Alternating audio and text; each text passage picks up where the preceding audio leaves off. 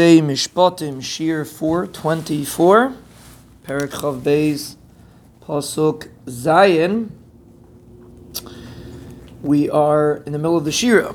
Batzar li ekra Hashem. I call out to the Rebbeinu Shalom Bitzar. Now this is a very important idea. Actually, one of our listeners asked this question. Oh, we forgot to mention today's Shir is, all the Shirim for today is sponsored anonymously. It should be a schus for the anonymous donor, bracha and atzlacha and ruchnius and gashmius. So one of our listeners asked that l'chayra we're so busy saying in the Bitachon Shurim that David HaMelech had Bitachon, and when you have Bitachon you're protected, but David HaMelech had a very hard life. So how do we understand David HaMelech's difficult life if he had Bitachon? So we discussed it at length in the Bitachon Shurim. But there is an aspect that David HaMelech is bringing out over here that Tsar produces. But Tsar li ekra Hashem. A person has a certain response when he's in a situation of Tsar, as opposed to when he's not in a situation of Tsar, he doesn't necessarily respond the same way. Even Adam Gadol Moed. But when he's a Bitzar, Chazal say the Rebbeinu Shalom was misaveh for the tefillah of the Avis, and that's why he brought. That's why they didn't have children in the Pella. Avis would have davened without it.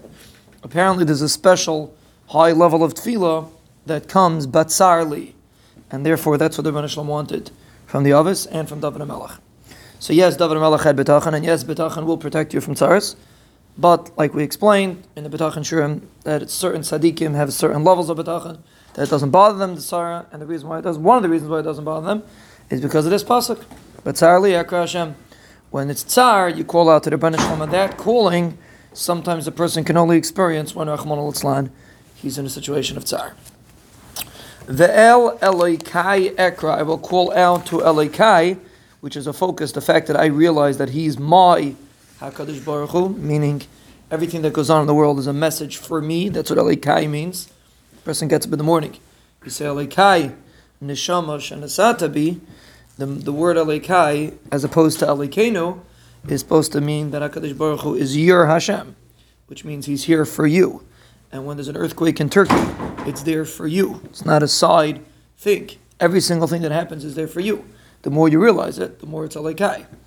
So David HaMelech called out to the Rebbeinu Shalom because he was Elokai. Vayishma mehechaloi kaili. He heard from his heichal, from all the way up there, when you think the Rebbeinu Shalom's removed, the Rebbeinu Shalom heard my kail v'shavasi ba'aznav, and my shava went into his ears. Now, why do we say the Rebbeinu Shalom's, that the cries go into the Rebbeinu Shalom's ears? What does that mean? It's a certain hanhaga. It's actually relevant for this week's parsha. We see that you drill the Eved Ivri's ear because he heard on Har Sinai Lesignav and he still stole. You shouldn't drill his hand. What are you drilling his ear for? Apparently, the ear is supposed to generate a certain response when you hear something. It generates a certain response, and therefore, when we say v'shavasi ba'aznav, it means my cries go into the Rebbeinu Shalom's ears, so to speak, to generate the response that an ear is supposed to generate. Oznayim, the handles of a kli are called oznayim. Your ears are your handles. You respond to things that you hear, even more many times than to things that you watch, see. So v'shavasi ba'aznav means it went into the Rebbeinu Shalom's ears, meaning the Rebbeinu Shalom responded to my cries, again, because the cries were coming from an understanding that he's my HaKadosh Baruch Hu, and therefore I call out to him.